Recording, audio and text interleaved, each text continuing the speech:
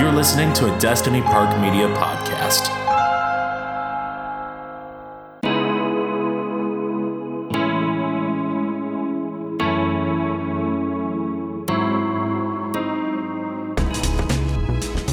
Shut the door and have a seat.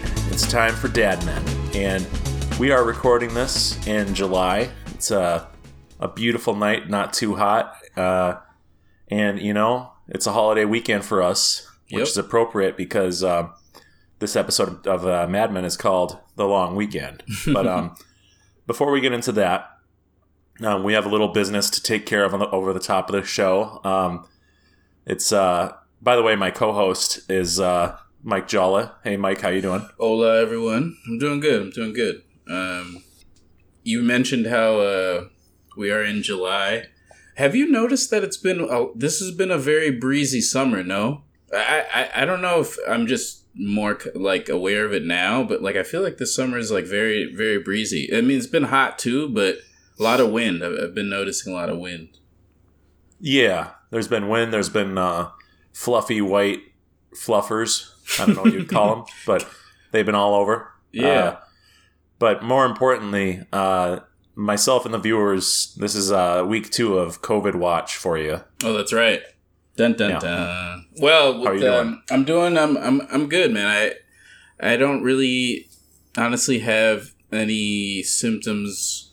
I haven't had any for a while actually since I think honestly after our episode maybe another day, and I was pretty solid. The nose stuff, everything went away.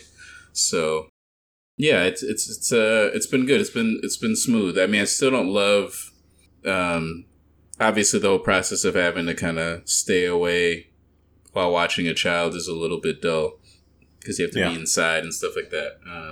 I mean, you can go outside too. I mean, you can do like park stuff, but can't really go anywhere. And me and Luna are pretty accustomed to kind of like going here and there. So that I had to stop for a short bit, but other than that, definitely at 100. Definitely Sweet. At 100. Well, that's good to hear. Did you have any shortness of breath or any of that scary stuff? No, I never hit any of those like weird, those weird side effects. The strain that I got is very similar to like a few days cold, but I guess you can tell that it is that because like you'll have like the cold symptoms will all of a sudden just hit you, and then like maybe a day or two of it will go on, and then it'll literally like be gone the next few days. And usually if I have like a real cold that's just like runny nose or whatever the case, like usually that lingers on like way longer. And for me, like I had the cold symptoms like a day or two, and then like the next day, like it was super weird. But yeah, cool. I've gone away from all those annoyances. My wife has kind of had some like, hers is like kind of much lighter symptoms than mine, but like good dragging longer, I guess. But they're still like very, very like light. Like she's getting some of the sinus stuff only like more recently, but like again at a very light level. So it's been interesting, but you know, unfortunately, 'tis what it is, right? Yep. Yeah, I don't know, man. I got stuff coming up where I'm like, I have to decide where I'm going to go and where I'm going to make peace with getting COVID, you know, or if I'm going to go to any of these things. Yeah. And because that's the advice I give people when they're like, should I go to this? I'm like, well, you have to be 100% sure you're going to be okay if you get COVID because of this thing. Right. And that's what happened when I did my showing for Godzilla vs. Kong, where I made peace with like, okay, it's very possible it's going to happen, and I have to be ready for that. And maybe someone would say that was self-defeating thinking, and I caused myself to succumb to the virus. But you called it to yourself. I would say, yeah. I mean, I guess so. I was like, my defenses are low. Come get me. Come get me, COVID. Well, I have an update that's a little less health related and more just jams related, summer jams. Yeah. I went back and listened to episode 3 of our show, not for fun, but to edit it. Right. And but it was fun. I went back and I realized, oh, wait a second. I told you I was going to listen to Mr. Morale and the Big Steppers. I actually, I went back and listened to it before I realized that I had made the mistake of coming to you with To Pimp a Butterfly, a few weeks back. I did my Kendrick Lamar report on To Pimp a Butterfly when I had told you, I'll check out the new one. But I did my homework this time. Nice. It was not homework. It was a lot of fun. That's good. I would say that, it's tough. I've listened to it 2 times. So I'm definitely not like fully intimately aware of every song and stuff. But for sure. It's hitting me in a totally different way than To Pimp a Butterfly. And I don't know. It seems like it meshes with my sensibilities a little bit more. Maybe it's the melodic influence by Keem. Or, that's his cousin, Yeah, I heard about that. Yeah. And I also, the lyrics are really, I guess they're a little bit more like mental health based, like you mentioned on the pod, and right. That meshes with my brand more. Absolutely. But yeah, it's kind of really. Oh, go. I dug the music and the beats a lot. Where there were some moments on To Pimp a Butterfly where some of my favorite musical sections would be in like the interludes or the skits. Yeah. And there's some really cool stuff on here. I gave you a list of my favorite songs, but we don't have to get into the favorites stuff. But check it out. And I would say, and this is my last time I'll bring it up, listen to it however you want. Yes, that's right. I forgot about that. I listened to it and paid attention to each song, but I didn't like dim the lights and light some incense, blah, blah, blah, whatever Fantano. Close your eyes. Satirically said. Oh, that shit was hilarious. I forgot about Fantano's. Oh, Fantano. Yeah, his video on that. Pretty good stuff. I'm glad you enjoyed it. It's that album really has grown on me insanely. Like, I enjoyed it at first listen, but now I just can go back and like listen to certain tracks and just kind of enjoy them as like single songs rather than like a full body, work, which is usually how I digest his albums because he's very thoughtful in that way. But no, man, there's some jams, some introspectives. I mean, obviously you get the introspective tracks, wild concept songs like "We Cry Together" is nuts. I love that one. It's fucking nuts. I love it though. Yeah, I love it as well. The featured, whoever's featured on it, she's good, isn't she? She's fantastic. I think that she wins on most of the exchanges with him. And he's very brave to put that in there. It's so cool. Man, it's awesome. It's great. I mean, obviously, fantastic work from the golden child, Kendrick Lamar. Kenny. No, I'm sorry. I don't know if he likes being called Kenny. Kenny. No, Kenny is that was perfect. Actually, you sounded like a true Kendrick Lamar fan by saying that. Honestly, you really did. Like that was. I'll show up to the concert. And there is a running bit about how there's white people who their only favorite rapper or the only rapper they like is Kendrick Lamar. So. Oh really? I just got into the Beatles. I just got into the Beatles this year, so I might as well get into Kendrick Lamar too just complete all the stereotypes of a guy like me. I mean, being late on the Beatles is probably blasphemy in some Caucasian homes. Yeah, it was tough to make friends. They'd be singing some obscure song from the White Album, and I'd be like, "Oh, the White Album? Yeah, I love that Weezer album." They'd punch me in the gut. You get a straight gut punch. Yeah. Weezer? What? Weezer. They don't sound anything like the Beatles. Okay. Man. But yeah, that's the music update for this week, which, the Dadmens have been like this, it's been this recurring series where it's like, we're catching up on like what the newest albums we've listened to are. So I'm excited to see what we're going to do without music, not to put you on the spot or, I got put too much pressure on you. Okay. Oh, I got something. I definitely got something. I mean, it's not, you're fired. If you come up with one more music bit. No, I mean, we're both, obviously, listeners of the show, I mean, can tell that we're both pretty huge music people. So, and if you look at us, you can tell we're music people too. I mean, obviously. If you see the deep circles under my eyes, and you know, we both have the gray hair from the stress of creating music. So anyway, enough about the starving artists that we are. Let's get back to the content. So let's get into Mad Men. So it's time for the 30-second breakdown. And Jala, is it my turn this week? I believe it is your turn. So let me pull up a little timer here. Yes. All right, I got your 30. You let me know when. Give me a 3, 2, 1, and I'll just go for it. Alrighty. 3, 2, 1, go. It's Labor Day weekend. Don is getting ready to go home with his family or go to the family's vacation house. Betty's dad's vacation house. Roger has a heart attack. Don visits Rachel Menken, and he's broken up about it. They finally consummate their relationship. Pete is a bastard to both Don and Peggy, and that's that. Well done. Yeah, there wasn't a lot. I've debated saying just Roger has a heart attack. No. Yeah, just stopped right there and just a good 30-second stare down after. Oh, that. and Christina, and Joan, her friend comes out to her. Oh yes. Mm-hmm. And yeah, you're at 24 seconds basically. I mean, you can slop that on there. Right. Slop. Horrible use of slop. Slop that on there. Just slop that on there. Just slap that on there. That's real good. Good. That's a good 30-second breakdown, man.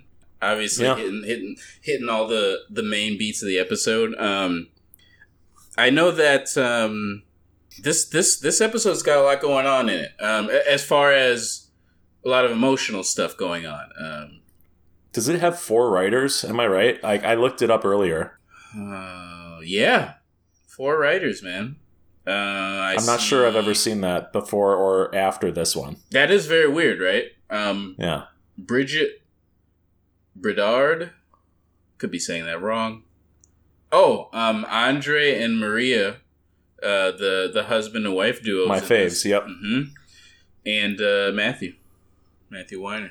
It's pretty wild. And who directed it? The director is Tim Hunter. Okay.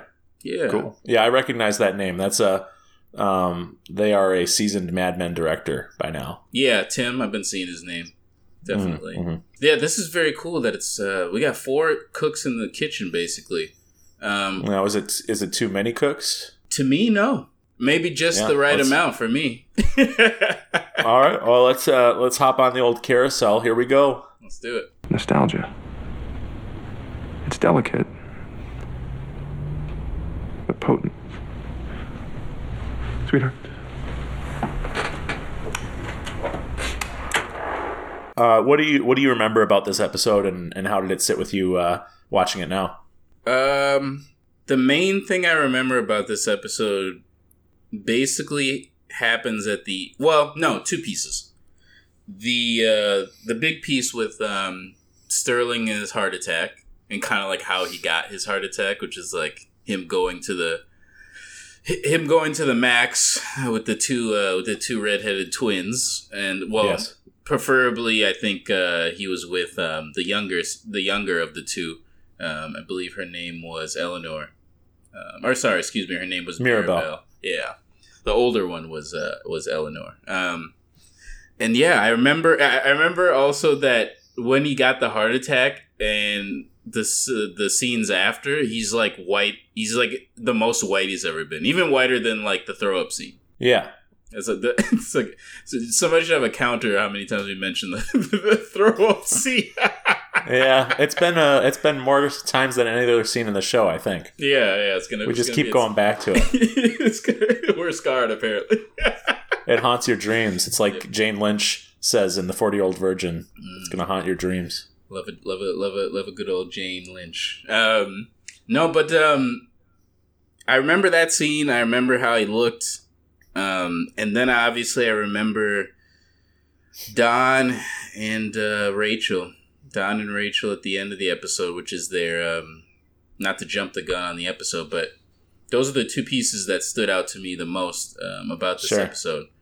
A lot of the Kennedy-Nixon stuff is happening in the beginning of this episode as we move forward. We're getting pieces of it because there's a constant campaign that's going on. So we've mentioned Kennedy versus Nixon a few times as they brought it up during the show. But it's always like them trying to brainstorm or them kind of watching the polls and seeing like who's ahead and why and how they can get Nixon on top, basically. I mean, he's I guess he's still in the lead, but Kennedy's really narrowing the gap, so it seems. So that piece in there, that part I don't remember as much. But watching this episode now, man, obviously standout scenes in this. Well, before I get into standout scenes in this, shout out to Peggy this episode. Yeah. And last episode, honestly. Peggy's in I wrote down Peggy's eyes are wide open. Yeah. If you know what I mean. Like she's really growing. This is the Peggy. I love Peggy in this headspace when she's very. It's almost Neo-like. You know what I mean? Like and what I mean by that is like she's. At first, she was so green and so out of place, and temptation was everywhere in a way for her, as far as like being the big city and wanting to fit in and, kind of falling for the whole Pete stuff. And,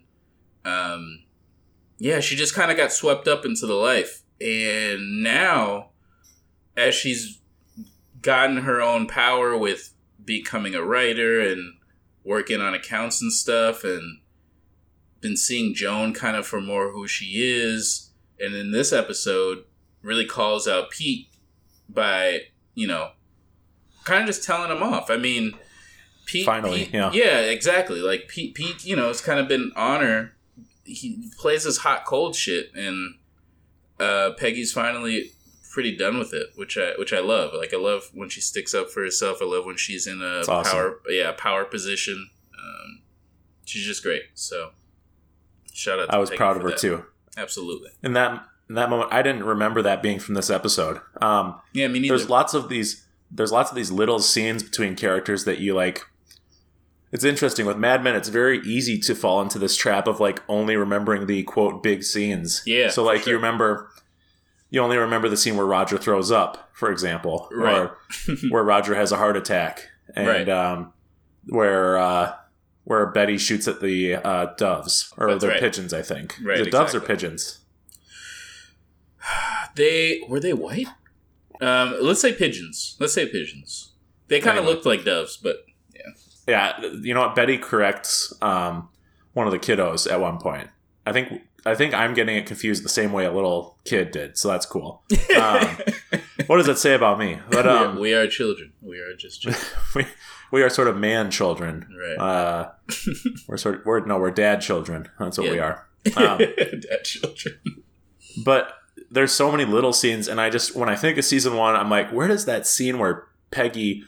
Don't get me wrong. We remember the little scenes, but it's hard to place where they happened. Right. So exactly. I remember vividly Pete and Peggy's interaction in this episode, mm-hmm. but I didn't know where in the season it was placed. I didn't know if maybe they hook up on his couch after this too. I didn't remember blah blah blah blah blah. Yeah. But the line, maybe you need me to lay on your couch and clear that up for you, that's a legendary Peggy moment. And it's so cool because like we've never seen Pete like this, where he's trying to have her attention. He's trying to flirt, trying to make her flustered. And he does not like what he sees when Peggy she just keeps trying to do her work and doesn't give a shit what he's saying. You know? Right. As and she should. She stands up for herself and is very strong. And like she says, she doesn't know if he's going to be nice to her or not. And she voiced her concerns and her frustrations in a productive and emotionally intelligent way. Yeah. And then Pete gaslights her right afterward. Like, I know. Come on, I know. Man. Such a piece. I know. He's a fucking I don't know how many times I'm going to have to say this, but he is my favorite character. But God, he disappointed me this week. Yeah. This is early Pete, though. Yeah, it's early Pete. Season 1's not his best. Please, Give him some time. this isn't a reflection of my character. Listen, this guy's such a freaking Pete guy. Piccolo used to be a villain in Dragon Ball, and then he wound up being one of the nicest guys of all. It's true. It's true. Just trust me. I tend to like the characters that turn out to be better. Now, will Pete turn out to be better? Doesn't look like it so far. Yeah. But who knows? I'm not spoiling anything. No, exactly. Just off on the wrong foot, maybe. Yeah. But yeah, man. I remember this episode being shocking. But there's this really weird energy that pervades throughout the whole episode. Yeah. Especially on Roger. The makeup department did a great job of being like thoughtful in how they presented him in this episode. Yeah. Shout out to the costume designer. Joan gets a visit from Carol. Carol is Joan's roommate, Carol the Disaster. And Joan's outfit in this episode, I'm sounding like a Bravo guy or something, someone on the Bravo network. Bravo. But her outfit looks super cool. She looks phenomenal in it, and the colors were really cool. That was a great props outfit. to the costume, and Don looks sharp. Pete looks awesome. Mm-hmm. I mean, they all look fantastic. No, you're right. You are right. Now that I think about it, everybody was pretty sharp this episode for sure. You know who disappointed me? And we're kind of running all over the shop here. We're like two kids again. We're running around, and we don't have a parent to say, "Get over here! Get over here! Like, hold my hand." Who hold my hand? We're crossing the street. Don't cross the street yet. You know who really disappointed me though? Was Betty. She was her childish self, and you know how there's moments when your kid is really sweet, and you're like, God, I love you. I know. And there's moments I'm telling the father, and then there's moments where your kid's acting up. Yes. Mm-hmm. And then there's a moment when your kid's just being so annoying and so bratty, and you're just like, God damn you. Mike, you got it perfectly. You got it perfectly. Those are the two emotions that you have. Who raised you? Why are you like this? Yep. But yeah, Betty, when the show presents her as someone who never grew up past childhood, this is where you see the ugly side of that, because she can have these sweet moments, but I was so annoyed. I could see why some people hated her in season 1, because oh yeah. No, this is the Betty stuff that why I wasn't really in love with this character. I haven't ever really been a huge fan of her, but as we rewatch, I like to. It's nice to kind of gain even more perspective on her psyche and kind of how she moves about life and why. I mean, the stuff is still annoying though. Like, it's not going to change her from kind of having a lot of those main little kind of childish tropes that she carries with herself. With her as a character in general. So, but yeah, no, I know she was her dad found a new partner or friend. He says, too soon after her mom passed away is how she feels. Now, this is a valid emotion for a human being to feel, right? And she is very valid to think he's moving on too fast, but the way she's expressing it is by, talking horribly about this woman he's seeing, by being resentful of him, and sort of dumping it on Don. Weirdly, Don is being like a pretty chill husband in the beginning of the episode. Very, very strange. I don't want to step on your segment there. No, it was weird. It was weird to see him being kind of like supportive and like chill. But yeah, I wanted to make sure we talked about Betty a bit. She can be. This is the ugly side of the character. She can be moody and resentful and kind of throw tantrums, not in a Pete way, where Pete throws tantrums not loudly. Pete tantrums. Yes, exactly. not the Pete tantrum. She throws tantrums where it's like, you better be paying attention to me. She notices you not noticing her and gets angry quietly. Exactly. Quietly angry. Exactly. But anyway, for me, I think that this episode is a good one. I think that's without question. For sure. The stuff with the twins, is very funny. Roger. I think there's a lot of stuff going on in this episode, but overall, at its core, it tells a pretty Don-centric story, and he is kind of reacting to everything going on. There's little vignettes with Pete and Peggy and Joan and Carol, but it felt pretty focused, and the acting felt strong throughout. Yeah, definitely. The acting was really good this episode for sure. Can I bring something up? I have a not really an apology. Well, maybe it's an apology. I don't know how to describe it, but let me break down the scenario that I noticed. It was a very small scene, but I caught it right away, and I said, "Shit!" I called it wrong. So the twins, there's twins sitting at the, there's a few groups of the twins in the hallway, and they got the guys out there trying to schmooze them. And Sal's nailing it. What's that? I said Sal's nailing it. Thank you. That's so crazy that you said Sal, because I literally was just saying Sal. I have something to bring up about this scene. Thank you for stopping on it, because I have something to bring up too. But you go first. Sorry. I bet we bring up the same thing. I doubt it, man. I'm like a hawk for this character and his intricacies. I think we're gonna bring up the same thing. You go first.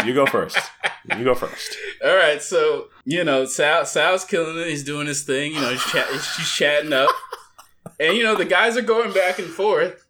Yeah. And goddamn, oh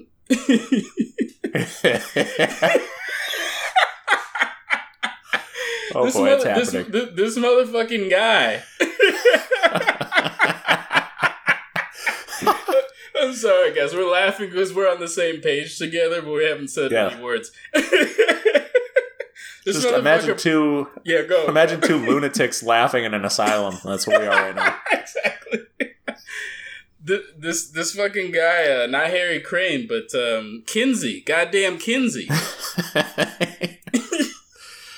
This motherfucker pulled out his goddamn line. I told you. And you fucking told me. You told me, this motherfucker. Well, and I'm he glad said you said it, that. and I said, God damn it. He was right. That was a goddamn line, and I fell for it. So the line he's referring to is, do you like Ukrainian food? He says that to one of the twins. By the way, it's super quick. So, I mean, I could see the people missing it for sure. Like, yeah. I heard it, and I was like, oh, that son of a bitch. And that's the level of writing. That's the level of writing and care for the characters, though, because, like, the writer's room remembered him saying that in episode 2, which is, like, 7 episodes ago or something. I don't know. I can't even remember what day it's like it a is. part of his makeup. Like they figured out, like, each character's, like, thing, makeup, like, style, and then, like, they don't lose that. Like, they know who the person is, and they'll just write accordingly, which is so amazing. But it was a cool, rewarding moment for us, and for me especially, because I didn't remember this. Like, in the original run of the show, I would never have picked up on that. Like, but he's saying, do you like Ukrainian food? Which is the same thing he said to Peggy when there was a lull in the conversation. And it's like this Kinsey guy is always trying to appear more interesting, and, like, he's trying to show that he supports Ukraine. But it's like, dude, that's in the 2020s. Like, yeah, bro. You're way ahead of the curve. Anyway, I'm glad you noticed that, because that was one of the only notes I took today. I'm trying to take less notes so I don't sound like some sort of mad bot. But mad bot. That was a cool moment. Yeah, man, Kinsey, bro. All right, you got it, Kinsey. I get it now. But I get it. You're like, no, he's just trying to be your friend, Mike. He's trying to be nice, man. He's trying to be, give him a shot. Yeah, exactly. Listen, is it against the law to use the same line? No, twice? It's not. No, it's not. It totally isn't. It's not. It's just that I didn't think it was a line, and then when he said it the second time, it was confirmed that it's a line. Yes. So anyway, but yeah, man, I think that, like, it's tough to think of anything wrong with the episode. I think it's, like, a really good episode, but is it, like, an all-time classic? If you had asked me, let's say before we started this grand experiment, the podcast, if you had asked me if, like, the episode, what were some of my favorite episodes of season 1, I thought episode 4 with Pete, I thought that was one of the best ones, and that wasn't a 5-star. And I probably would have brought this one up too because it's one of those big moments. But no, I'd give it like 4.5. 4.5 Manhattans. I was thinking maybe 4, but that would be me being an edgelord. I think 4.5. I feel you. For me, we didn't talk about the Rachel and Don scenes. Oh, we'll get there. Yes, that's true. We shall get there. We'll get there. Because of those scenes, for me, it goes to a 5. For me, this episode, because I vividly remember how Don was with her at the end of the episode. Okay. And the acting, ladies and gentlemen, this is when Jon Hamm really starts to get into his acting. I mean, he's phenomenal throughout. But once he starts on this path with Rachel, you know what I mean? This is when he's really gonna get in his acting bag. And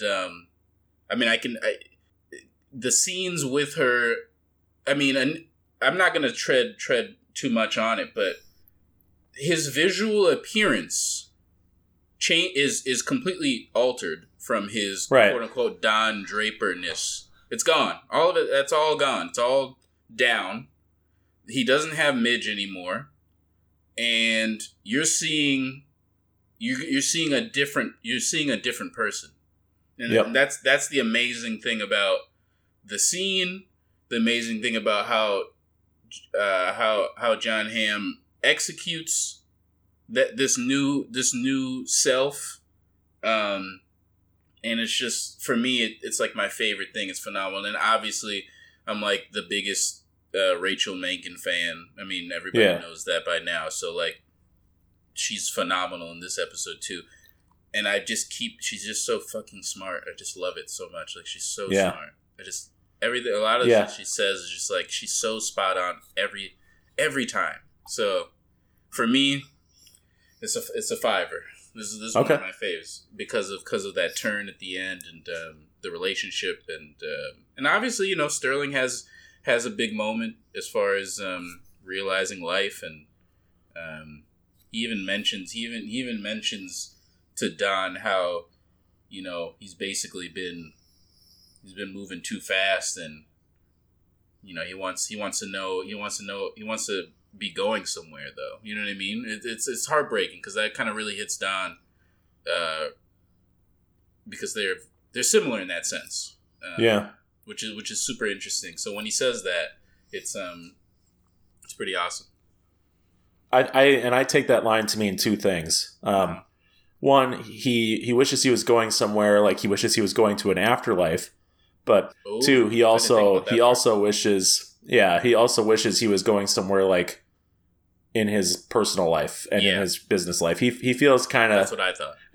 It's the great tragedy of the Sterling character where he just kind of is coasting. Right.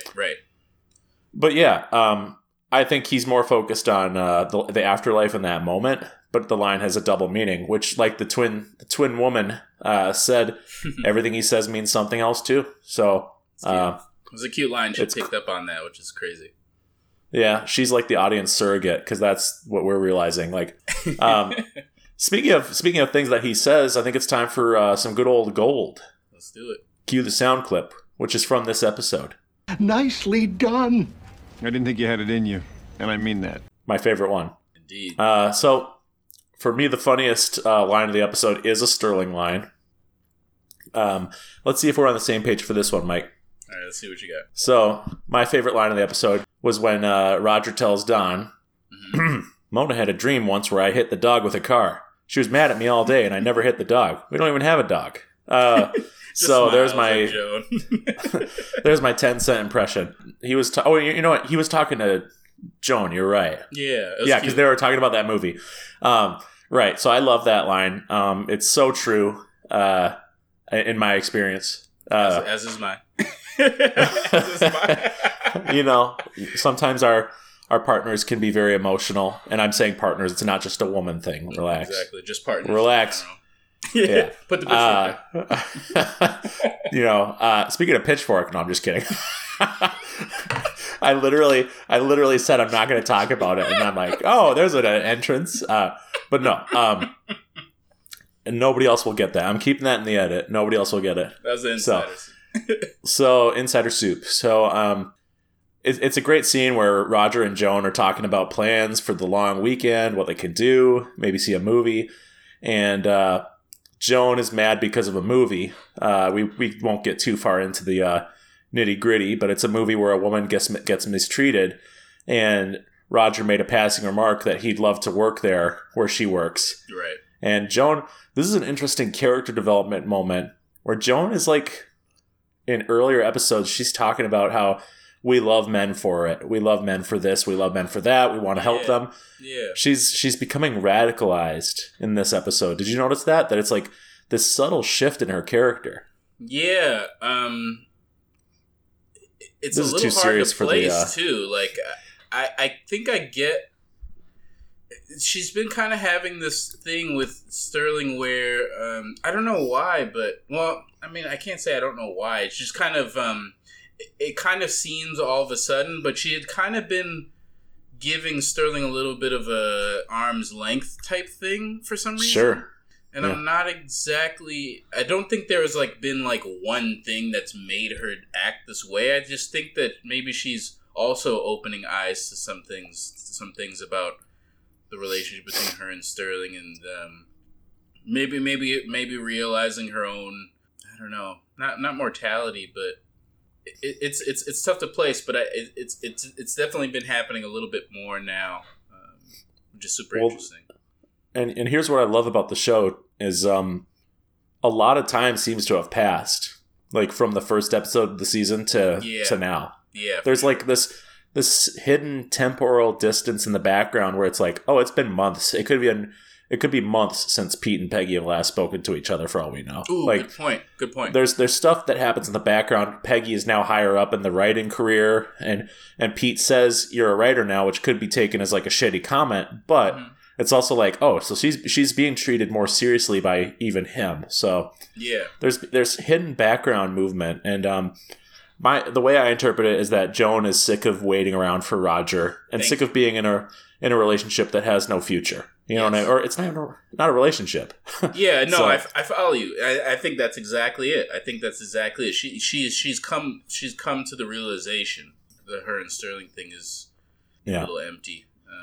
But it's so funny because but they're still drawn to each other. I mean, you can even see how they choose how they choose their people that they're with when they're not with each other.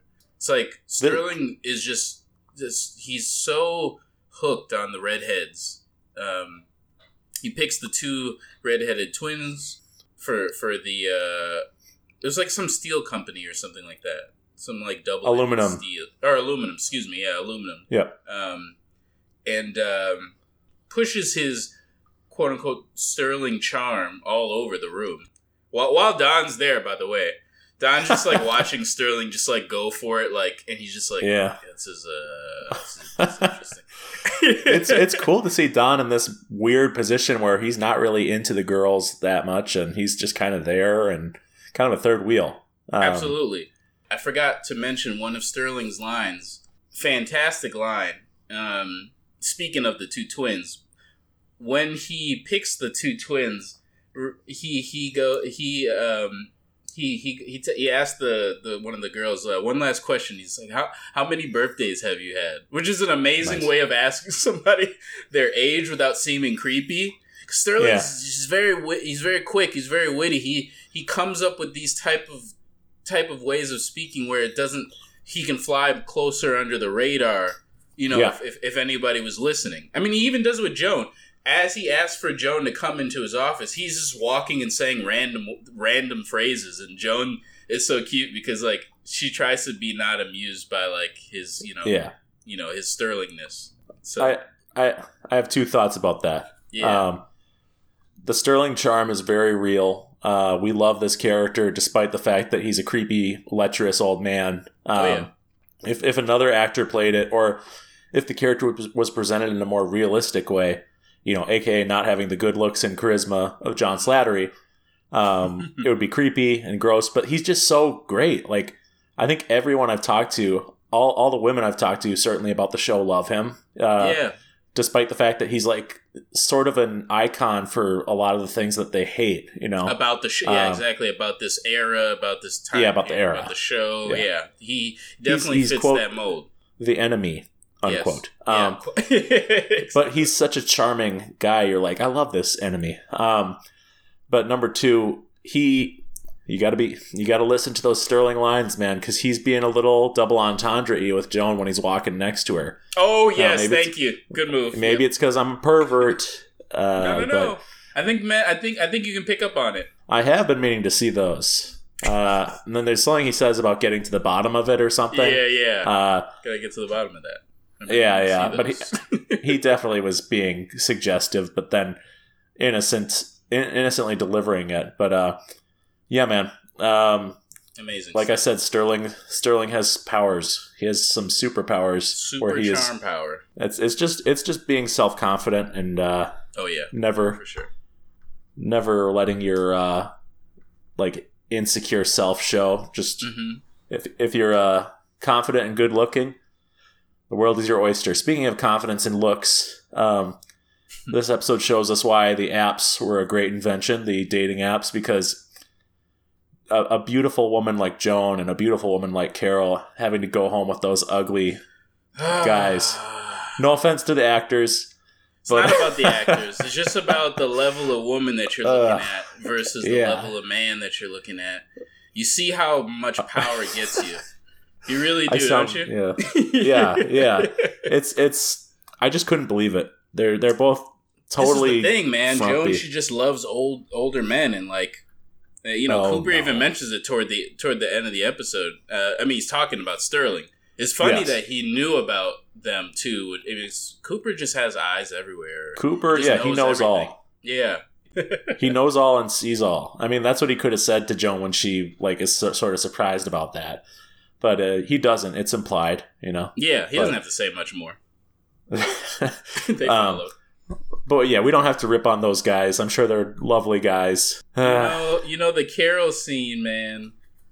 I'd like to put that in the Mod Men section just because it's more serious, and I like that. I want to make sure we handle it. I think that's where the Mod Men thing is for like stuff that's a little more serious, and yeah, for sure. We want to make sure we don't get tone deaf or do stupid jokes, and I'll be in the stupid jokes department, so don't worry. So would you say that was your pick for Sterling's Gold? Because that is a classic Roger Sterling joke to say to an identical twin, and how old are you? Yes. And it's the type of joke that I got a lot because I'm a fraternal twin. So I didn't know that, actually. Yeah, I have a twin sister. I actually I didn't know that. There you go. That's new We're info. still learning a lot about each other every week. Indeed we are. But, the joke I would always say is that we're not identical. But that comes from people being dumb enough to actually ask, are you identical twins? Right. And, they're in high school and middle school when they ask me that. But, like, it's still just like, no, there's at least one big difference, Right. So, I follow you now, buddy. Yeah. So, that's good. Anyway, so if Sterling had tried to be cute with me, I would say, hey, man, we're not identical, okay? Drop it. Drop it. You wouldn't have done the giggle and cover your mouth. By the way, this is almost a carousel-worthy thing, but when I first watched this episode, maybe the first few times, their giggles, scared me. Oh, really? The girls? They didn't scare me in the Shining way, but it was more like, God, their giggle is the exact same. That's so interesting and bizarre. But I don't know. That's not really that interesting of a fact. No, it's kind of cool because they are really putting the laugh on. It's obviously not an authentic laugh, so it kind of comes off as that's the weird part about it. It's like, you know what I mean? Yeah, they have to do it a lot for these hair triggered temper men. Yeah. super funny also to see a woman be put in the position where she's like throwing herself at Don, and Don's not in the mood. You know, you see, she was like, I think she was really trying to go for it, and she would say these things that would just turn Don off like immediately, like just they turned me off like, too. Yeah, just like you could tell she was young, and that's why he was like, ugh. Do you have any? Well, they're 20. You got any gum? No. No, I don't. I don't have any gum. No, I mean, and 20 years old to however old those guys are, like it's not illegal, blah blah blah. But no, it's of course gross. Not. Yeah, but it's just weird. Gross. It's very it's gross and it's weird. And then the fact that there's a moment where Mirabel is playing like almost the counselor role, where he's laying his head on her lap and all of a sudden whining about his personal life. It's just interesting, you know, how they can go from a sexualized role to then all of a sudden being like a matriarchal role or a supportive role. Thus is the power of women. Yep. Yeah. All right, well, that's Sterling's Gold. we sort of went away from the humor a little bit in that version of it, but I think it's the first episode since like episode 2 where both the quotes were by Roger Sterling. So yeah, I don't remember much from others. You know, I always try to laughing to death about Paul Kinsey, but I always try to sneak in one from a non-Sterling character, but I think I've sort of gone too far in that, and like we're not highlighting enough of the Sterling lines, so we gotta. Maybe I'm just worried because he could die, you know. But yeah, gotta watch out for old Sterling. Yeah, we gotta. You know what? Please, Sterling, if you live, we'll put more of your quotes in every episode. Okay. Right. Just hold on. He dies immediately after I say that. All right. Well, you know what? It's been about a week since we last did this, so I forgot what the next segment is. Oh, it's Michael's mental health nook and pied a terre. All right. Made it. So let me get my pied a chair. My dog's scratching her chin. She's like, "Oh, very good." That was very funny. Good, very good. In terms of mental health, you know, I think that Roger Sterling's question about do you believe in energy or a soul? I relate to that a lot. I went through a uncharacteristic, period, isn't it? Yeah, especially for his age and the time period. I thought it was really interesting to hear him say that. Well, and then Don doesn't have anything to say to him other than he just asks him what he wants to hear, and that's like so sad. I know. If I was in Sterling's position and my friend said that, I'd be like, "Oh, come on, man, like, bro, that's all you have for me." Yeah, but that's Don. So, yeah, I have been there. I've been where Sterling is, not having a heart attack, but thank goodness, you know, knock on table. Yep. But it's a tough thing to reconcile if you don't believe in a soul. You know, I think there's a lot of. I mean, I don't want to get too personal in this segment, but suffice to say that I used to believe in a soul for a very long time. Like. And that kept me going a lot of the time. Like I had given up on organized religion. Yeah. And I still believed in a soul. But there was this moment in like 2008. I was 18 and I was just like doing research about. There was like a Cracked.com article about like. Oh, I love Cracked. I used to love Cracked. So I used to, yeah. But it's anyway. Like top 8 things that could kill us all at any moment or could destroy the universe at any moment. And like. It was not what I should have been reading, I guess, but I just started reading up on like these like black hole type events and wormhole and you know, super star explosion collision shit, you know. And it like got me thinking like, wait, like so all matter in the universe would be sucked up into this thing, and it's like then if there is a soul, then that would mean that would get sucked up into it too and would cease to exist. Wait. Is there a heaven? You know, blah blah blah, and it just sort of down the rabbit hole. Yeah, and it was like a whole year or so where I was like obsessed with that. I just thought about it 24/7, and like I came out of it, and it was this weird thing where like I was so grateful for every single moment I was alive, and I eventually came to terms with the idea that like maybe nothing does matter, but that's like there's so much freedom in that it's almost joyful. Yeah. it's almost like a positive nihilism thing. Yeah. No, it's very true. I think that's really that's a good way to look at it because it gives you less. You can feel less constrained by that thought. Yeah, and it's something that I took 10 years after that to get like really to peace with, But I think that like it's also important to remind yourself we don't know anything for sure, and to not be too like.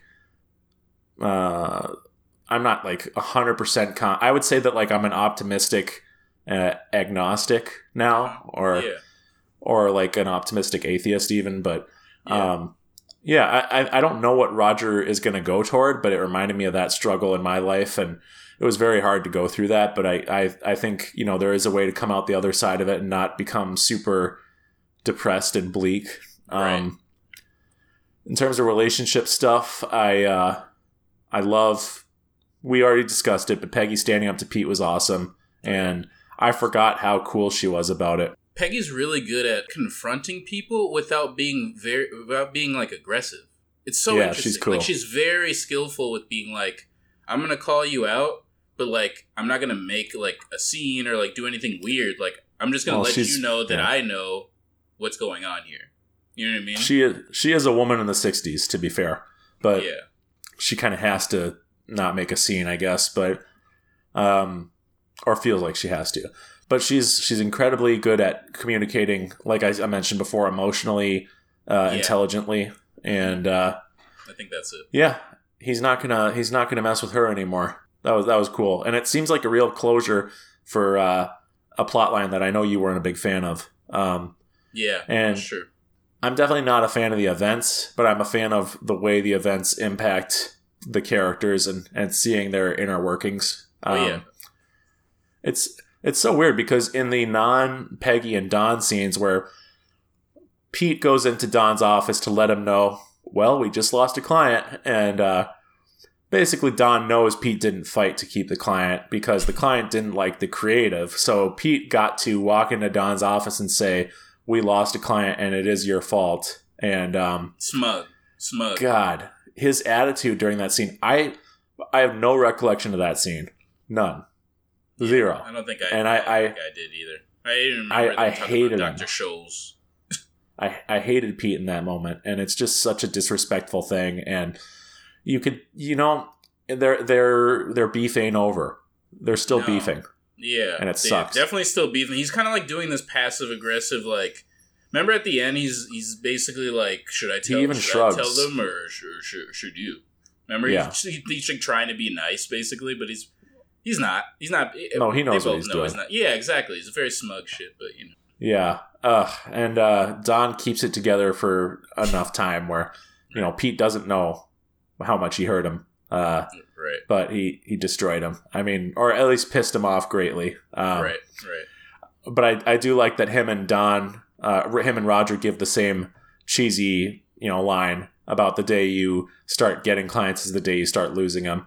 And Don said that to Pete, but when Roger says it to him, he's like, you don't really believe that, do you?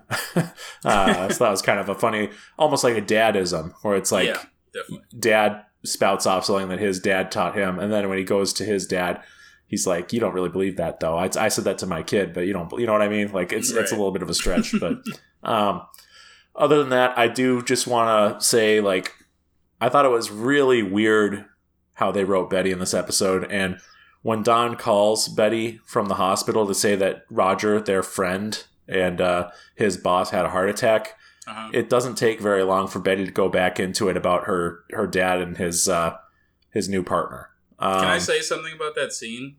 Yeah. It's pretty realistic, unfortunately. Yeah. I've had situations where it's astounding how well executed that was, even knowing how weird it is, especially for the scene. Like this, it's weird for the scene that Roger has a heart attack, but then you're just going to talk about. I mean, you mention it. You're like, yeah, that's horrible. Da da da da da. It goes into it, but then I'm going to go back to what I was talking about. I'm still bothered by this like thing that's not as big as what you're talking about, but still need to bring it up. It's like, okay. Oh, I've been there too. But yeah, it's interesting. Yeah, and as for Don and Rachel, because I did say we'd get into it. Yeah, for sure. what was really interesting was Rachel's actor's face. Is as Don and her are leaning into the grand kiss, the final, the moment where they're about to touch lips or whatever. Yeah. You can see that there's a part of her that is sort of melting away, and the acting is just fantastic.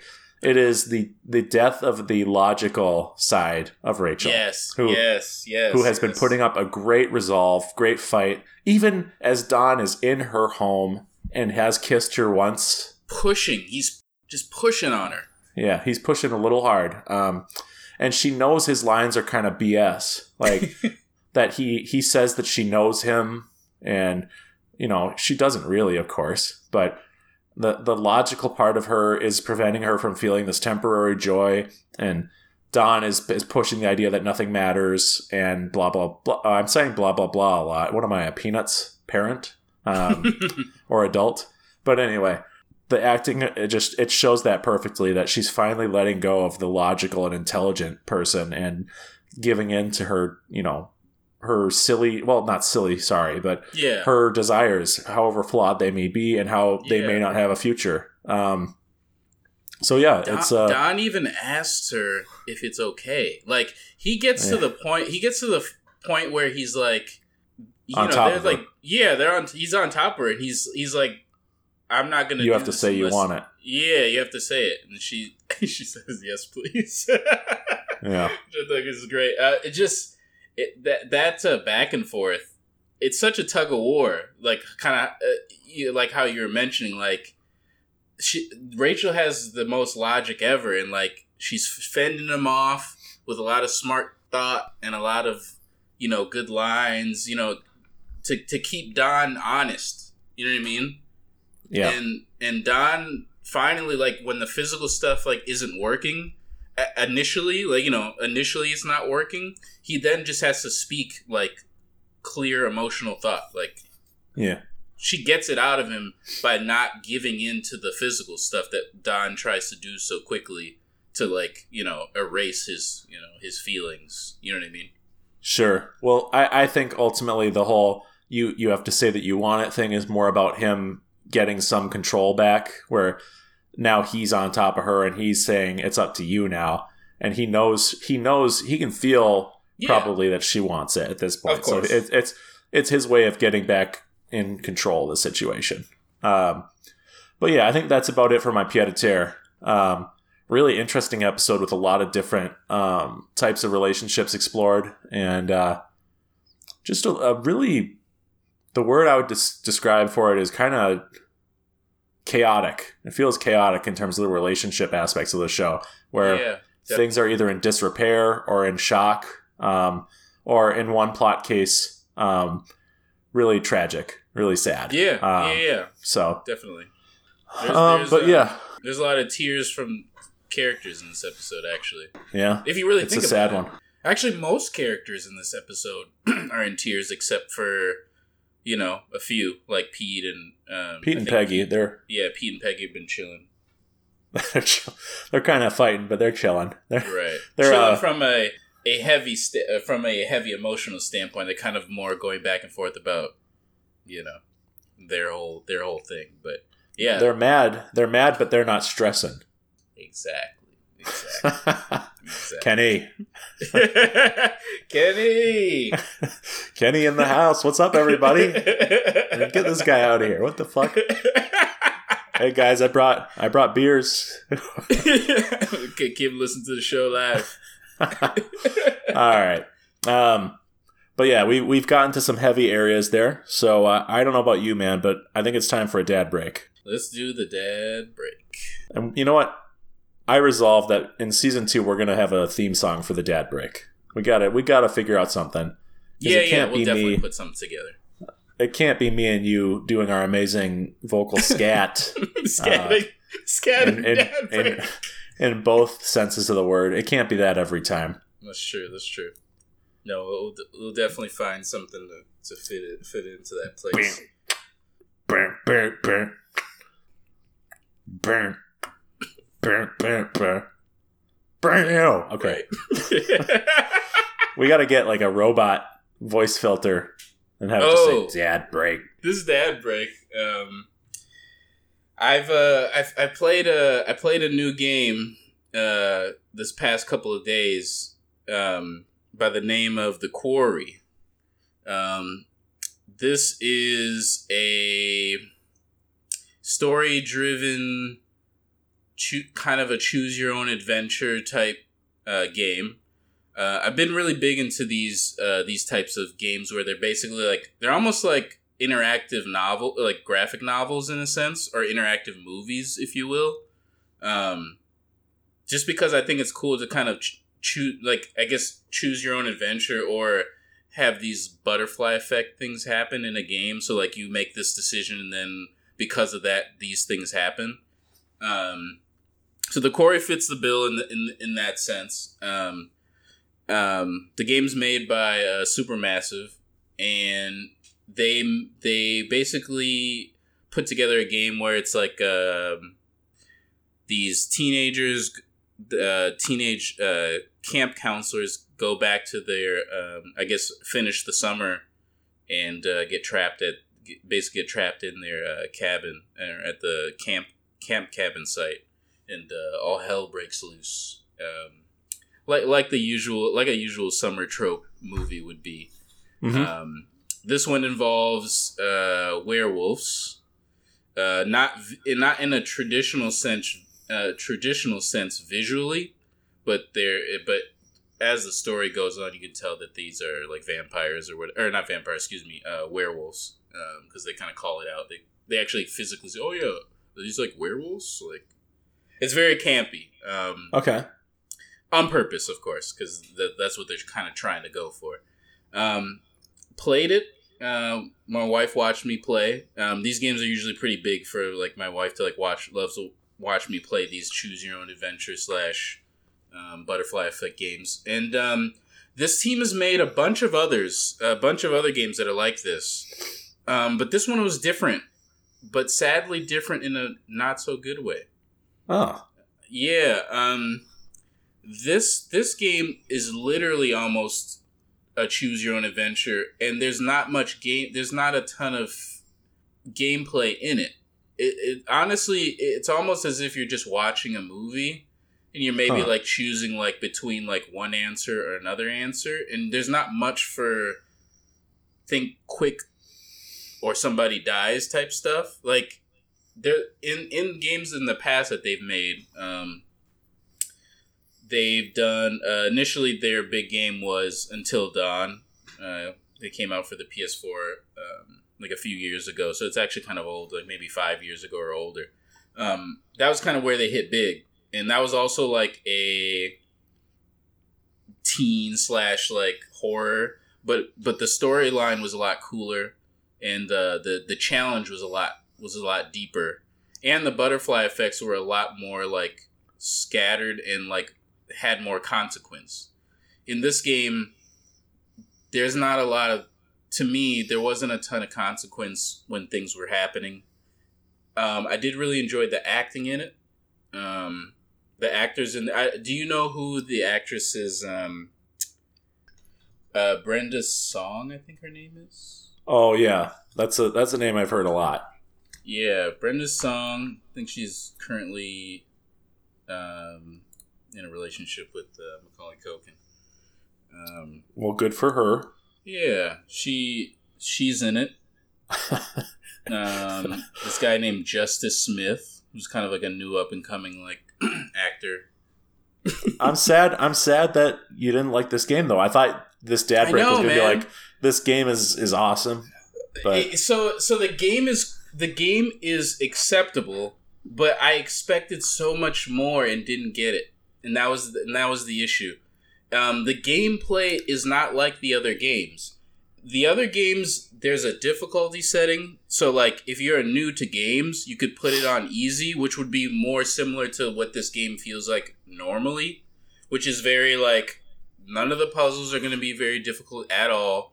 None of the action buttons are going to be difficult to hit at all. So, like, you're not going to mess up very often at all. Everyone's most likely going to live because, you know, we're not going to make any of the dramatic scenes or button presses or decisions difficult. and they're all the games they did before this were a lot more elaborate, a lot more butterfly effect heavy, and I think the stories were a lot more dire. I think, and this one, stories dire. Sorry to interrupt, but stories were dire. Like they felt more risky and more like scary. Yeah, more risky, more scary. Because dire could also mean like bad, like badly written. Ooh, so that's why I'm clarifying. Yeah. That's a little double entendre. Sterling style. Yeah, a little Sterling style. No, but I just it has all the pieces for a good game, but the execution wasn't necessarily there, which is unfortunate.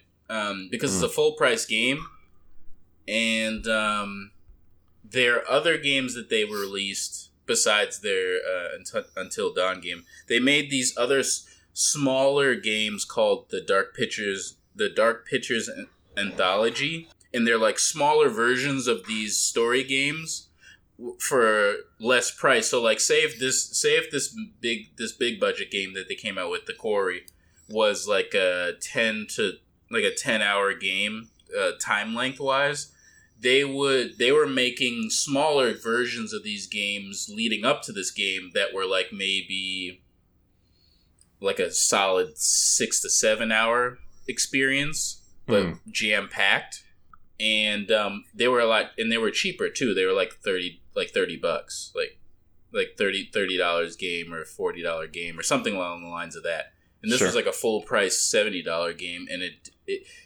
it doesn't have any business being that much for what you got. Sadly, that's too bad. Yeah, almost to the point where like I think they're trying to pay for the amount of actors that are in this movie. Or sorry, it is a movie basically.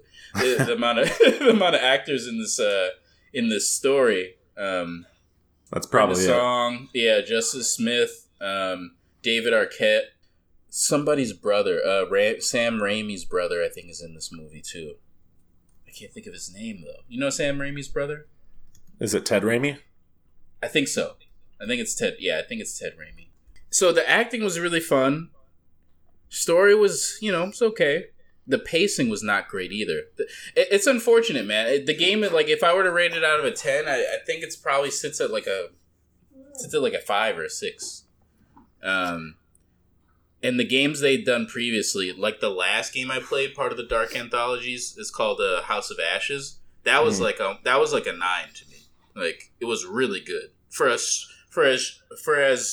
like lower budget and smaller as it was. Like, the storyline was awesome. The gameplay was super tense. Things were happening very fast, and it was a roller coaster. It was really great. This one not so much, unfortunately. So, The Quarry, I just think, this one's a little bit of a miss. People that are fans of the Choose Your Own Adventure / Butterfly Effect games, I think, honestly, to get this game, I would wait for a sale. I wouldn't pay full price for it. It's not worth it. Got it. Well, yeah, I checked and it's not on Switch, so I won't be getting it regardless. But speaking of Switch, though, I did want to ask you, how do you feel about Teenage Mutant Ninja Turtles? The franchise? Yeah, more specifically the beat 'em up style games that they have. I never played them. I'm a little scared because I'm seeing Sonic Origins is it's not getting like amazing reviews. Like, there's something that has gone wrong with like the development team. Wrong. Well, the development team like gave Sega one thing, and then Sega worked on it after they gave them the final product, they thought was the final product, and there's also a DRM, digital rights something or other. Thing on there, and apparently the game has lots of glitches and it's been kind of fucked, and hopefully there's going to be a patch, but now I'm like, you had mentioned $70, and I don't know if I want to pay that much for something that it might be worse than if I just hypothetically went and got free emulators and free ROMs. Hypothetically, I wouldn't do that of the classic stuff, of the classic stuff, really really sweet stuff. Right, because that's Sonic Origins. It's just a compilation of Sonic 1 through 3 and then CD. So Yeah, that's the one. That's the one. Exactly. That's what I was going to point you towards. Actually, I was like, that's a good one. Aaron, but no, Aaron loves that.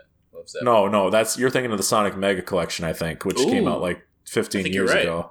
Yeah, but I think you might be right. Holy shit. That's on the GameCube, and that one is good. But the one that just came out, Sonic Origins, they had the Sonic Mania team, which is like a really good Sonic game, and they like emulated the like original style of gameplay, 2D. Mm-hmm. They had them. They're not emulated on this. Like they're HD remakes of the games, essentially. Oh, interesting. Okay. Yeah. Is it made by the ported. team that did the Mania though? Yes. Okay, because they're good. Yeah. They're very good.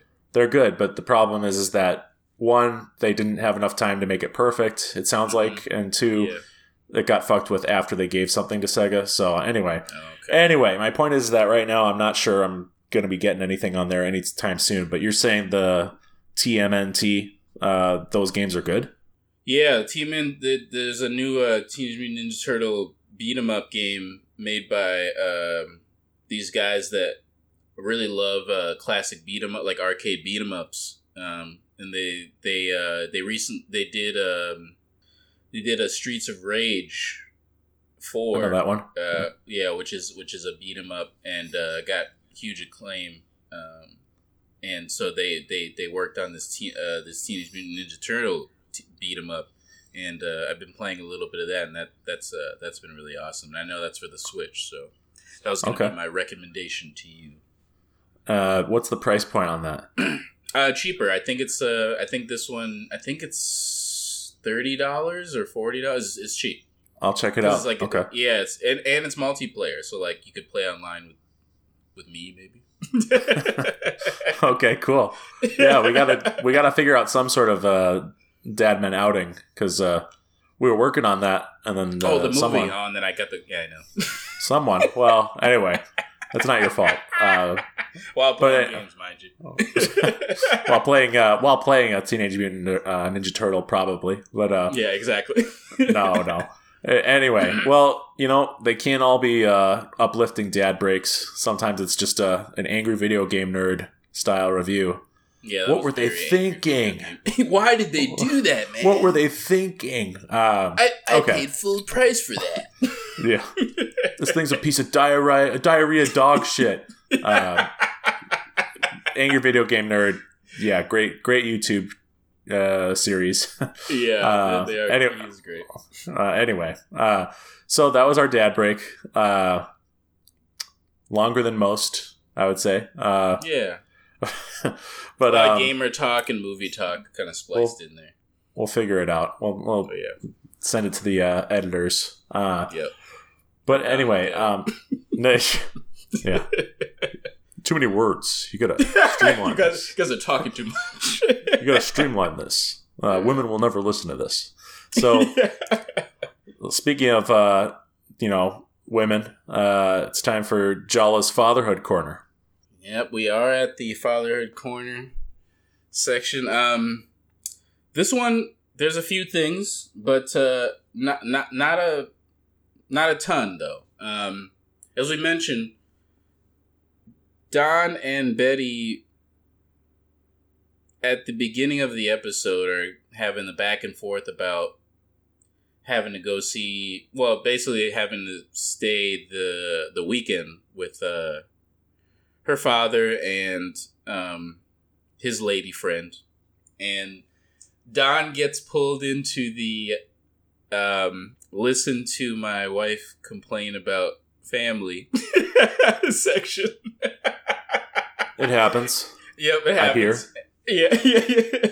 I wouldn't know. Yeah, it's one of the things where you nod your head and you say, you're like, yep, no, I know, it's messed up. Yeah.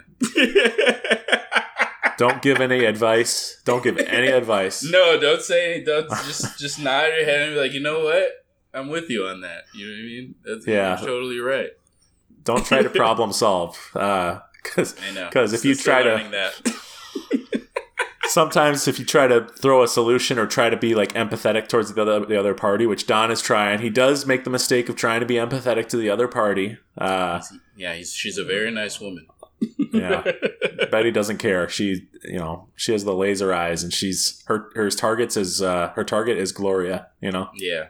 It's just so that goes on, and then obviously this undertone of her kind of having a childish attitude about the whole thing, and that whole piece. Don handled it pretty well, though, all things considered. Sure. He honestly could have just ignored her, wanting him to go upstairs. He literally could have just been like, I can see it. No, I wouldn't. I don't think we need it. Just gotta go to work. You're exactly. I have to leave. So you do what you're gonna do. You know what I mean? Yeah. He really could have cut it off, but he rode with her for a bit, and so that's commendable. It's commendable, Don. He knew what he was in for, though. As soon as she was looking at him, giving him I can't get out of the closet. Well, here's something that you just made me think of there, and I don't want to take us on another rabbit hole, but something to think about is I wonder if Don was always cheating on Betty. I just realized maybe there was a period early in their marriage where he was like this all the time, and he was attentive and nice. Mm-hmm. And no, I'm almost certain that it probably wasn't a constant thing. Yeah, I'm thinking that too. The more that it seems like he's maybe reverting to an older version of himself sometimes, where he's nicer to her and more.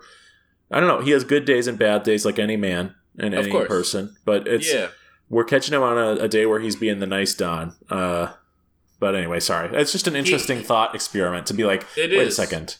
Maybe he wasn't always. Yeah. So. Yeah. It's very interesting. I think we're on with that. I think things can devolve sometimes depending on where you're at in life, etc., etc. I think between this happens again as we after Sterling's heart attack, and it's more talk of how she's not happy where staying the night over there with her. She has the kids in the bed, which is a very cute mom move, which I appreciated. But Don also could have just been like, I have to go. You know what I mean? And after he'd done getting off what he needed to get off about Sterling, but he again sat on the phone, listened to a few of Betty's qualms, and didn't have many answers for her. But again, this is not a space where she needs a ton of answers. It's a listen to me vent type of mood that she's in. So these things were good for Don. I gotta commend him on that. As far as between him, Pete, and Peggy, I don't think I thought it was cute that she went to go pick up the phone that he threw on the ground. Yeah. And he was just like, just leave it there. Yeah. He wanted to be upset, you know what I mean? And he didn't kick her out of the room either, you know what I mean? Even in that frustration, you know what I mean? Because he didn't take it out on her. Yeah, exactly. Spared her in that way. He also didn't take it out on Pete, if you really think about it. He let Pete kind of get off with that stupid shit and just walk away. I don't know how he did it, because if it were me, I would have just... You can't, Don, he sometimes has willpower. Yeah. Sometimes it's very hefty with his willpower that he has. And then other times, when he sees an attractive lady, suddenly the charm, the Dick Whit man comes out. Yeah, the Dick Whit man starts to peer his head out. And that's a different character. That's a different variant than Dick Whitman. Totally different character. Dick Whitman. Oh, Dick Whitman. We do need our own logo of a Dick Whitman. Yes. Wait. It's going to be the logo of the show. Dick Whitman. Wait, we just need to create a sort of Into the Draperverse movie poster with all these variants of Don we're coming up with. Nice Don, Dick Whitman. Cute remember Cute Don? Cute Don. Yeah, I remember Cute Don. He's being a little cute in a certain episode. Yep. That's a good idea, man. It's a good idea. Yep. We'll do it. Dick Whitman. Fans, if you're listening to this, do a Photoshop of Into the Draperverse with all these different Dons. Drunk Don, that's a huge one. Oh, yeah. Drunk Don's good. Drunk Don's good. Yeah. And then Father Don with him, and maybe you could put Peggy and Pete in the poster next to him. And he'll have his hands on both their heads. Yes. Mm-hmm. You could do the picture with the hands in the head, or you could do the picture with. Remember when he was drunk and after the birthday party? That scene. Yes. With the dog. That's a good. Oh, with the dog. Yeah, where he's sitting down. He's just a mess. He's like super anyway, sloppy. we're getting ahead of ourselves here, but yes, a little ahead. But yeah, this episode, besides his fatherly restraint with most of the people around him,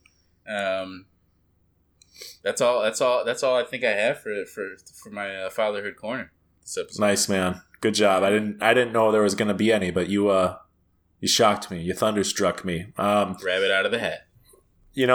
What did you think of Roger's moment with his daughter? I was for some reason I didn't remember that, but I understood exactly what Sterling was. I understood exactly. It's an interesting space, man. When you're because when you're in the position of father style, especially back then, there's this air of Superman shit that dads kind of have to like maintain or something to a certain extent, and he didn't want his daughter to see him in a weakened, fragile state, because he has to be super, you know what I'm saying? He's got to be, I'm fine, I'm funny, loose.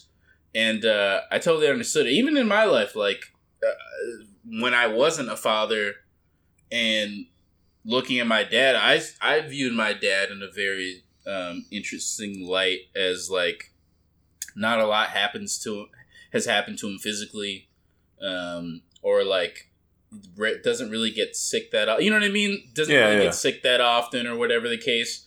And my dad, he like had like he had a stroke like years ago. Oh man! And yeah, he was in the hospital, and I couldn't. When I was younger, I couldn't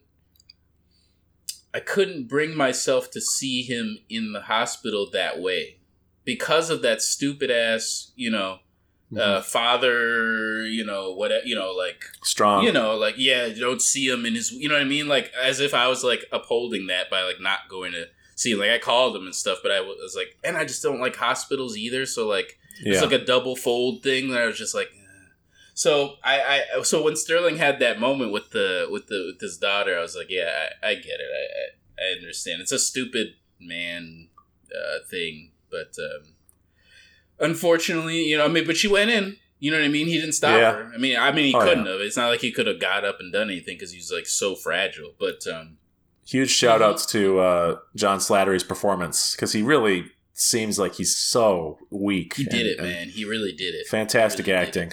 To Sterling's credit, I think there's also just the idea of not wanting to traumatize your kid, because that's sometimes when you see a family member and they are near death, it changes how you look at them for the rest of your life. You know what I mean? And maybe he saw an older family member when they're in the hospital, and it's like, things are iffy right now. The doctors aren't sure he's going to be okay. You know what I mean? Right, so he's thinking about like, this could be the end. He's very like, deathbedish, deathbed mode. Deathbed mode. Deathbed. I'm going into deathbed mode. It's the worst Transformers power ever. Right, just transforms into like a hospital bed. Yeah. But yeah, on that note, it's a good fatherhood corner. Yeah, man. Thanks, man. Appreciate it. The mod men for this week is, I just wanted to quickly, I don't want to say quickly to do it a disservice, but I want to talk about how, the Carol scene is where Carol is Joan's longtime roommate. They've been friends forever. Been friends since college, and they are clearly very close, and they go out and have fun together. And there's certain sad scenes in a TV show that you remember. Yeah. And this is definitely one that I remember, but I don't like to think about it. And so it's like it still hits you by surprise when you rewatch the episode. If that makes sense. Yeah. I think I had forgotten that I knew about the scene until it happened. I was like, oh, that's right. I remember this part. It's just too painful to think about too much. Like, and I think it's one of the saddest scenes in the whole show. Yeah. You know about that scene. You're right. It's definitely one of those scenes that's really down low like that. But rewatching it, you know what thought I had? I was thinking how brave she was to do what she did. Yeah. I thought it was super brave because I always wondered how people would confess their love from a same-sex perspective with somebody that they maybe know is not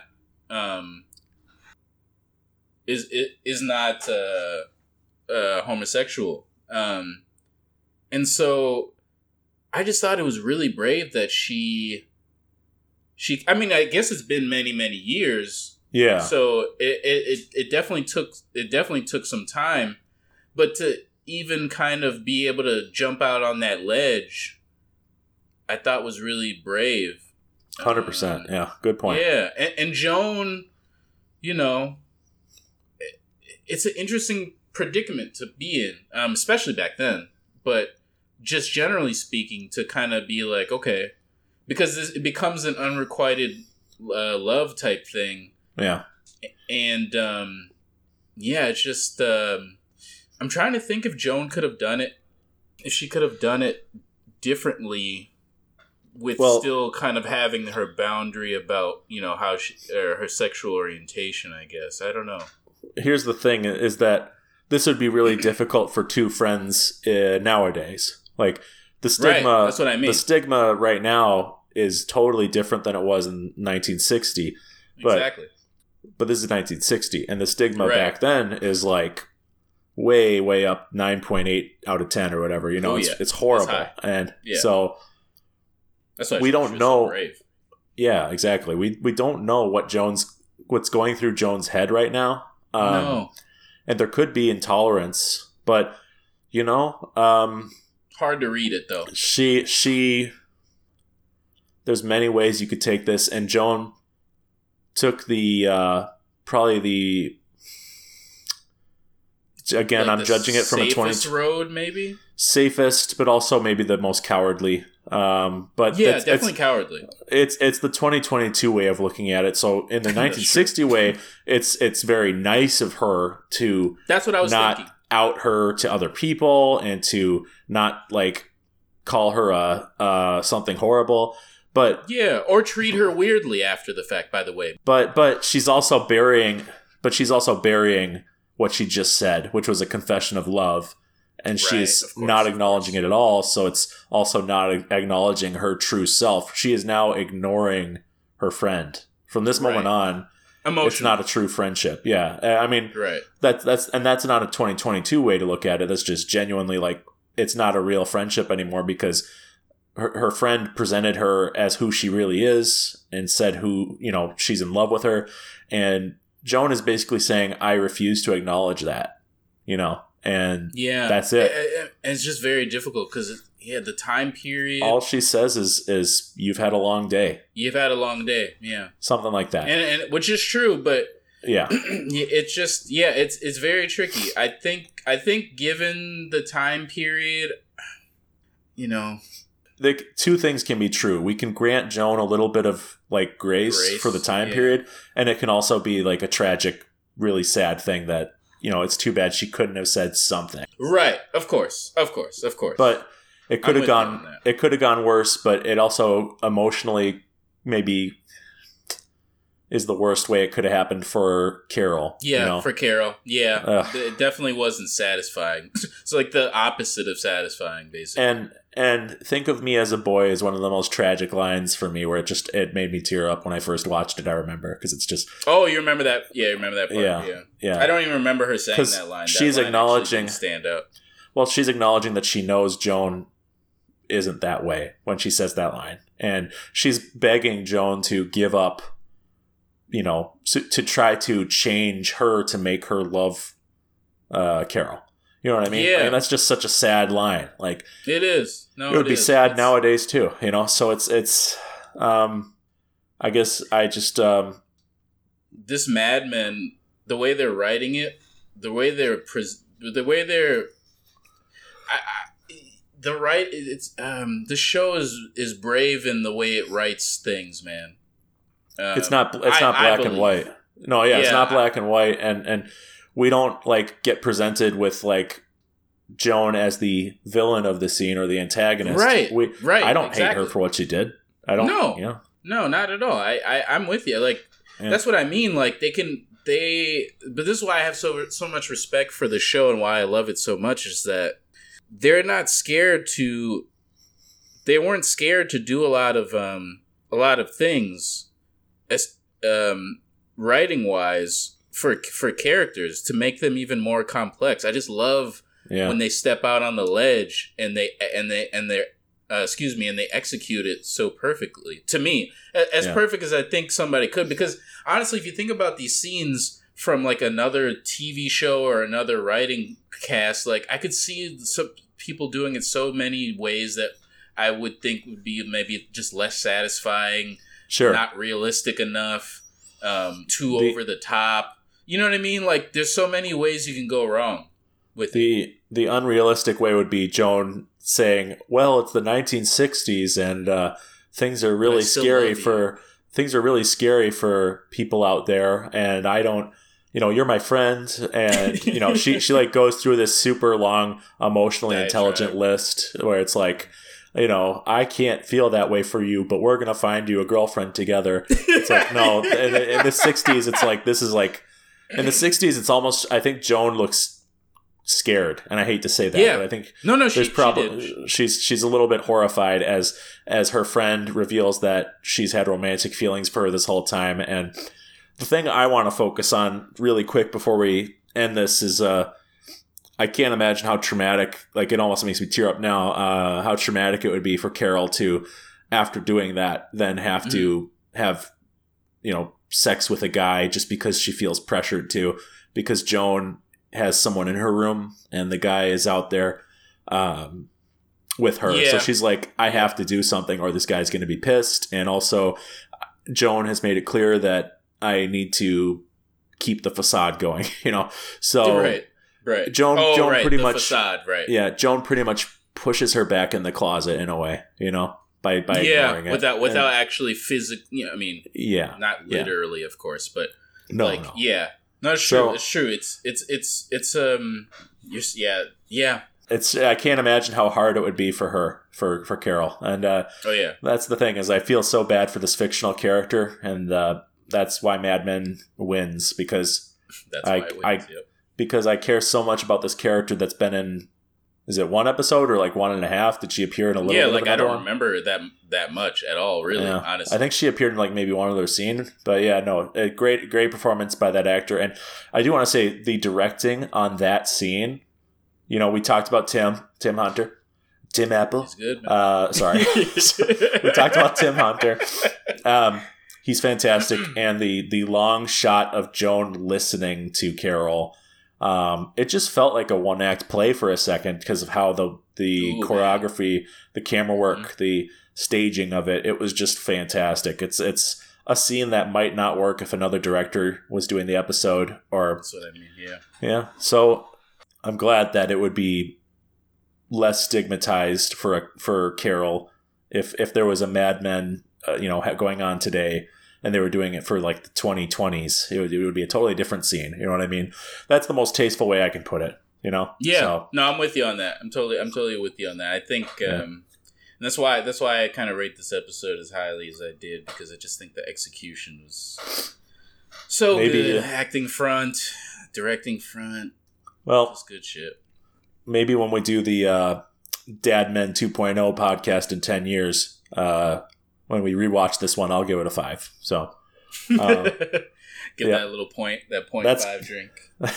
That's canon, folks. It's happening in 10 years. No. All right. Well, we got another Dad Men down, and how you feeling? Tipsy? You a little high? Or, you know what I mean? How you feeling after that? Bringing that one down. It's kind of this is like the heaviest I felt after ending an episode. I don't know. It's just it's an emotional one with Roger's heart attack and Carol and Peggy. It's a heavy one. So yeah, no, a lot of like we were mentioning before, a lot of our characters in this episode felt very emotionally heavy. Aside from Pete and Peggy.